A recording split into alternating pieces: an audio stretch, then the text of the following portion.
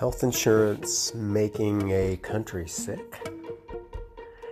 Yeah, in my Random Thoughts from a Therapist podcast today, I thought I'd look a little bit closer at health insurance. As a healthcare provider, that makes some sense. And before you assume that I'm making some political statement, please know that I'm not. Oh, sure. If you listen to my other podcasts about the Mueller report, matters of faith, and how pride can benefit a nation, I'm sure you're thinking that I have a political direction I'm moving in. It could be, as my random thoughts are triggered by current events, that maybe these podcasts are emerging. But that's just one consideration. It could be, too, that current events may be able to benefit from a little bit of an alternative thought. You know, like critical thinking and some takes that are kind of outside of the box. You know, away from the taking sides paradigms. Why? Well, one of my other podcasts talks about the idea of a double bind, that in the good and bad paradigms, well, there could be some dysfunction. Don't forget, there was also a Father's Day podcast not too long ago as well.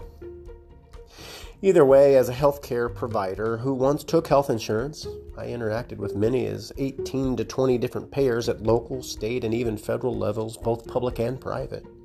I speak about it with a little bit of experience. In the years of doing so, not only did I work with many different companies, public and private, I didn't have a single instance with any of them where I would say that the overall experience went well in regards to getting paid. Sure, some went better than others. Some went amazingly well compared to others. But none went well insofar as how people get paid for doing their jobs. And this is a side of the healthcare debate many don't know about, and most don't even care about. Why? Because the arguments appear to be about healthcare, when in fact, I'm sure there's an issue with money. At one point in my office, I had a full-time employee. I had a contracted insurance billing specialist who did nothing but insurance billing for a living, and myself were spending 2.87 hours, that's almost 3 hours per every insurance hour billed, in order to fix claims, find missing money, respond to denials and rejections, recoupments, numbers changes, coding changes, and policy changes, and even payments by the members themselves changes. At that point, I moved away from taking insurance so that I could focus on improving care for clients. Now, I can gamble with a high degree of certainty that 100% of all medical providers in the United States from all medical disciplines who bill and accept third-party payments, public and private, can agree that their insurance collections and payment and compliance processes are nothing less than a nightmare. Can you imagine that? Every provider and every payer. Universities, hospitals, large group practices, all of these have created billing specialists and billing departments just to navigate what I will call the health insurance debacle. Navigate? Isn't that interesting? If 100% of all payers and 100% of all medical providers have problems in dealing with payments, systemically there's either a flaw or there is an incentive involved in creating so much work, while flat out delaying payments. The incentive, well, it's employment, maybe. It's creating other industries, maybe. The incentive, as I mentioned earlier, I think is just plain old money. Look, I hear tidbits of the arguments over the pros and cons of healthcare, and to be clear, from all sides who are positioning themselves for the answer, no one's talking about the very fact that all payers delay payment. All payers, and even the best ones, have intermittent bumps along the way that impact and create hours and hours of work for providers and their staff members who are being employed and hired to effect health care. Not long ago, a year after not taking in-network payments, a process that for me to get out of took over 4 years because getting away from 18 different payers, complying with laws, complying with contract terms, complying with ethics, and coordinating with patients themselves about what worked best for them, it was a long process to leave the payer networks. But a year later, I had not seen a patient in over a year. and 3 deposits just appear into my bank. 3 of them, $1.55, $1.55, and then another one for $3.10. Now, it took some time to figure out this $6.20 that was well over a year after having seen patients, and definitely within a year after having left the network. Turned out it was for 3 different clients, 4 different sessions. Now, looking back and looking at my payment processes, these claims were satisfied to my satisfaction. They were regulated in many forms with allowables and what was maximum collectible for what procedure and what timeline, all resolved, and in my view, these were overpayments. I could have picked up the phone, I could have faxed, I could have done a number of things after logging into 2 or 3 different websites to figure out where this $1.55, and $3.10 really belonged, whether it needed to be refunded, which meant issuing checks. Refunded to either the insurance company or the client. In many cases, it's not allowed to be given back to the client. Hours is what I'm talking about. I think you get the point. You may ask, what does any of this have to do with health insurance or health care? Well, in my view, it makes for very unhealthy, unhappy, and definitely overburdened and stressed healthcare providers. Now, you may say, oh, they're getting rich. Well, let's just look at the pay for a minute. Imagine if as you went about your workday every single day doing the job that you love to do, and you weren't able to predict with any certainty what you were getting paid, when you were getting paid, if the payment was going to be recouped or later deemed to be problematic, and if you could know that you were going to have to put in as many as 3 extra hours to sort out what the paychecks and paycheck problems would be, and maybe even hire somebody to go to work with you every day to work it out. Now, how would that be as your job? If you were trapped in that cycle, and many providers are, it may be affecting performance. Sure, they can just hire people to take care of that, and those expenses are deductible. Now let's look at this idea for a moment. Paying others to get paid doesn't have anything to do with the jobs for which a provider is paid. Point 1. Imagine if, again, in your day, you had so many problems getting paid that you had to bring a person that you paid in order to sort out your pay, etc., etc. Next, this idea that it's deductible is great. You'll have to check with an accountant, and it's somewhat true, but most business expenses are not a deductible dollar for dollar. It's not like every dollar the business spends to affect payment, by the way, payment that was already promised, is deductible as a full dollar. It's often pennies on the dollar. Now, if your statement is it's just business, well, it's actually healthcare I'm talking about, not business. So it's not only a provider's business, it's yours too. And by the way, providers receive healthcare too. Well, they should receive healthcare. With the advent of nationalized healthcare, many people were moved to the roles of subsidized plans and therefore experienced first-time coverage. Many problems showed up there, but it seems cool enough. What happens here from the provider side, though, is that a client pays the share of the premium while the subsidy is paid by the feds. And if the client defaults on their share, by law, a payer cannot just stop paying the provider, at least for up to 60 or 90 days after the default. So it allows the client to catch up, if you will, or maybe to finish the care that they need, but certainly not to harm them. But if the client does not catch up, the payer can recoup the money that they previously paid to the provider 60 to 90 days later. Now, isn't that something? Look, I was able to use digital footprinting one time to prove to a billionaire health insurance company, whose name is intentionally omitted of fact, that they had received a claim that they say they didn't. Between my client and I, we could establish that session 1 was paid. The identical session a week later was identified as they were a non-member. And then the 3rd week, the same thing was paid.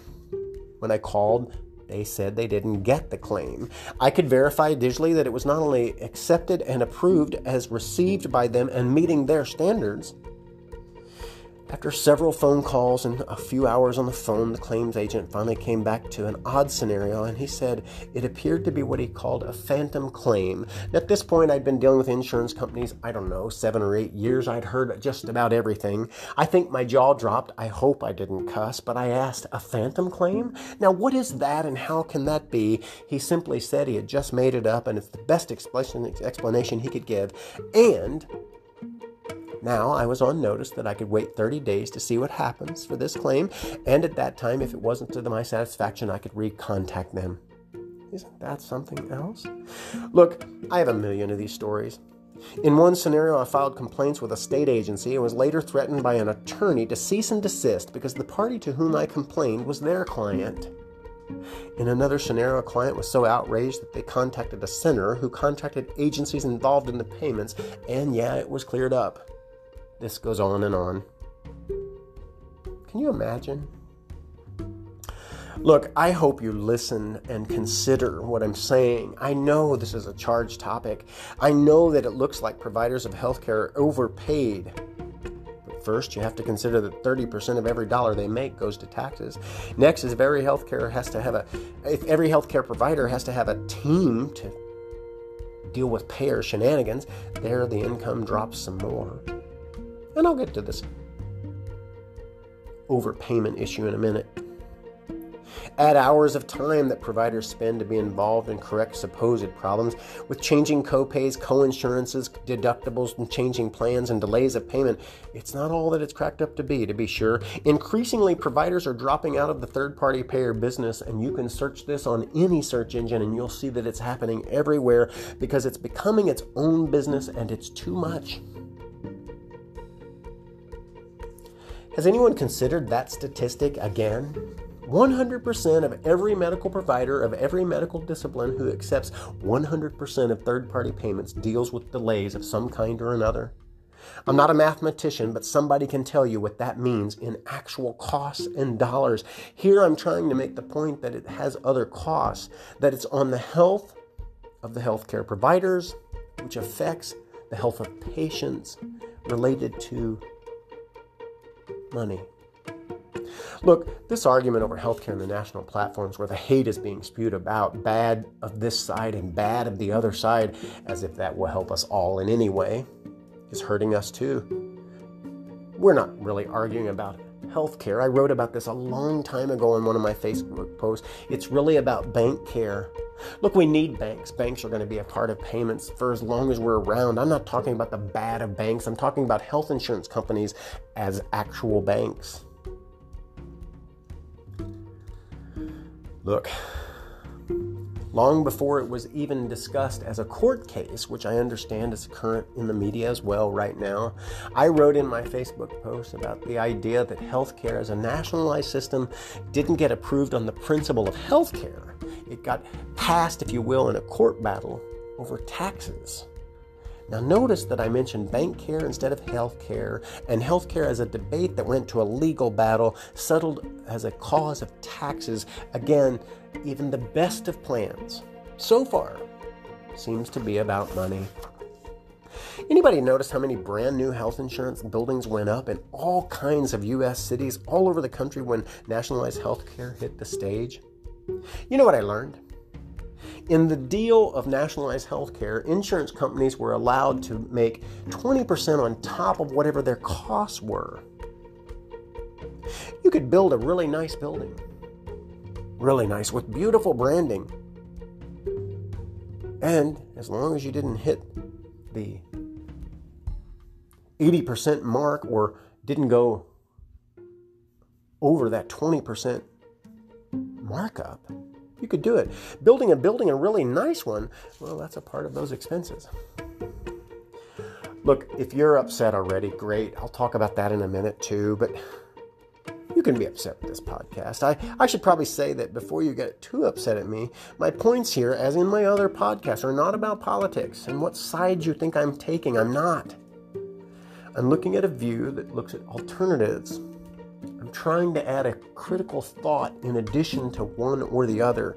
I'm looking here at what we might consider actual health and actual care. The current divide in our political system is similar to a marriage. that many counselors, and I am one, in mental health can accurately predict is going to end in divorce. That's where the sides are, as it is now. To be even more clear, this is really about you and I, our side, and having equal, there's that equal word, you know, that concept that America was founded upon, if I recall correctly. Equal health care is what this is about. That is, I'm on the side of you and me, I think. We can go back in the political history and help on the sides argument if you want. Hillary tried to set up health care whenever Bill was in the White House. That was squelched. After that, the Clintons tried to do more. Every other president since, Republican and Democrat, has done something to give health care a go, and still no success. I don't know how many more decades need to be argued over in regards to health care. Even the old nationalized plans, such as Social Security and Medicare and even Medicaid, are in the funding question mark zone. Oh, and while I'm on the topic of Medicare and Social Security, providers who take these payments are invariably faced with an inability to comply with often contradictory policies and procedures related to procedure codes, billing, what's allowed and what's not allowed, what you can collect from a patient and what you can't collect. Hidden in policies and procedures of hundreds of pages, and often call centers can't give advice either because it's deemed potentially legal. Healthcare does not belong in insurance. There's my summary. Why? Insurance companies, distilled down and sorted out, are banks. Banks and health insurance are driving what is called healthcare, and they're driving the healthcare industry with all the ancillary services of processors. This is rooted in profit. And to be clear, banks are key players in other areas of American life, and that's also in politics. What would a solution be? Can we at least get on to the solution? Sure. Here comes the real controversy in today's podcast. Shockingly to me, this would be a controversy, but, so is having pride as a nation. Moving political money to the poor, that was a little bit controversial. And the fact that maybe all people believe in something, or the idea that good and bad could actually be harmful. I'd like to continue here with the idea of something else that maybe is controversial, at least to many of us. You and I and all providers who are in the healthcare typologies, and that is who collect and bill for payments for medical services, and you and I who are patients of the same system of care, now I've covered all of us, no matter what side you're on, could have the same healthcare plans as every employee in the federal government, and even better would be if we all had the exact same coverage as our senators, congressmen, and president. Now that seems principled enough, right? I mean, a government of the people, for the people, and by the people, built and founded on this concept of equality and inalienable rights, would of course provide equal coverage in healthcare, yeah? Paying for it seems to be another thing I know, which of course goes to the money, and I'll tackle that just in a moment. Do you know how much money could be saved just today if all of the processing time and processing companies and billing departments were no longer needed? Yes, I know this is going to affect jobs of people, but making money on processing claims is yet another banking behavior. When everybody's taking a cut, and when you look at some of these tiers from the top all the way down to the provider, as many as 5 to 7, and in one scenario, I think I found 10 different layers of parties involved in claims processing. Everyone has something to gain and to lose, I suppose. A principled argument being made is one that looks at healthcare for people, whereby 100% will need it and will have to access it at some point in life. Nobody gets out of life alive, and nobody gets through life without seeing a medical doctor, often in great, serious crisis. So, let's cut costs in a number of ways, including in the ways that affect people like me, a provider. Let's cut costs by getting rid of processing payments. Let's cut costs by getting profit out of the payer agenda. Profit out of the agenda, I said. Cut costs by getting rid of the ever-changing variables to what is covered and what is not covered, and the various exceptions to this and to that. And really, let's look at cutting other costs. Cut costs by setting a standard pay for standard services using formularies across all medical conditions, and make these formularies identical for all people. If the standard pay is deemed too low by a provider, then people like me can just get out of that business, or they can lower their rate. Many providers will accept less pay for less chaos and for less of an inability to focus on improving their care. If they can focus more on improving care, they may accept less, of course, working less in payer processes and working more in patient processes. That may be worth lower pay. Just ask them. Cut costs by creating standards of what is defined as medically necessary. I write about diagnosis on my website and medical necessity in other areas such as eclectic care and the LGBTQ therapy models. Look, the subjective view of what is medically necessary can be manipulated by clients and providers, to be sure, so costs are hard to gauge. But for areas where medically necessary is questionable, and that would be anything outside of the standards of what is in the formulary, require second opinions, and require the second opinions to be from online providers so that the referral process is blind. Remove elective benefits from all plans. Look, I like beautiful white teeth, and I like Armani glasses, and I hate pimples, and I love hypnosis. I'm not convinced these are medically necessary. I hate tags and growing bumps and extra hair and the like. I hate seeing people who are mentally ill, with few exceptions, have lifelong therapy.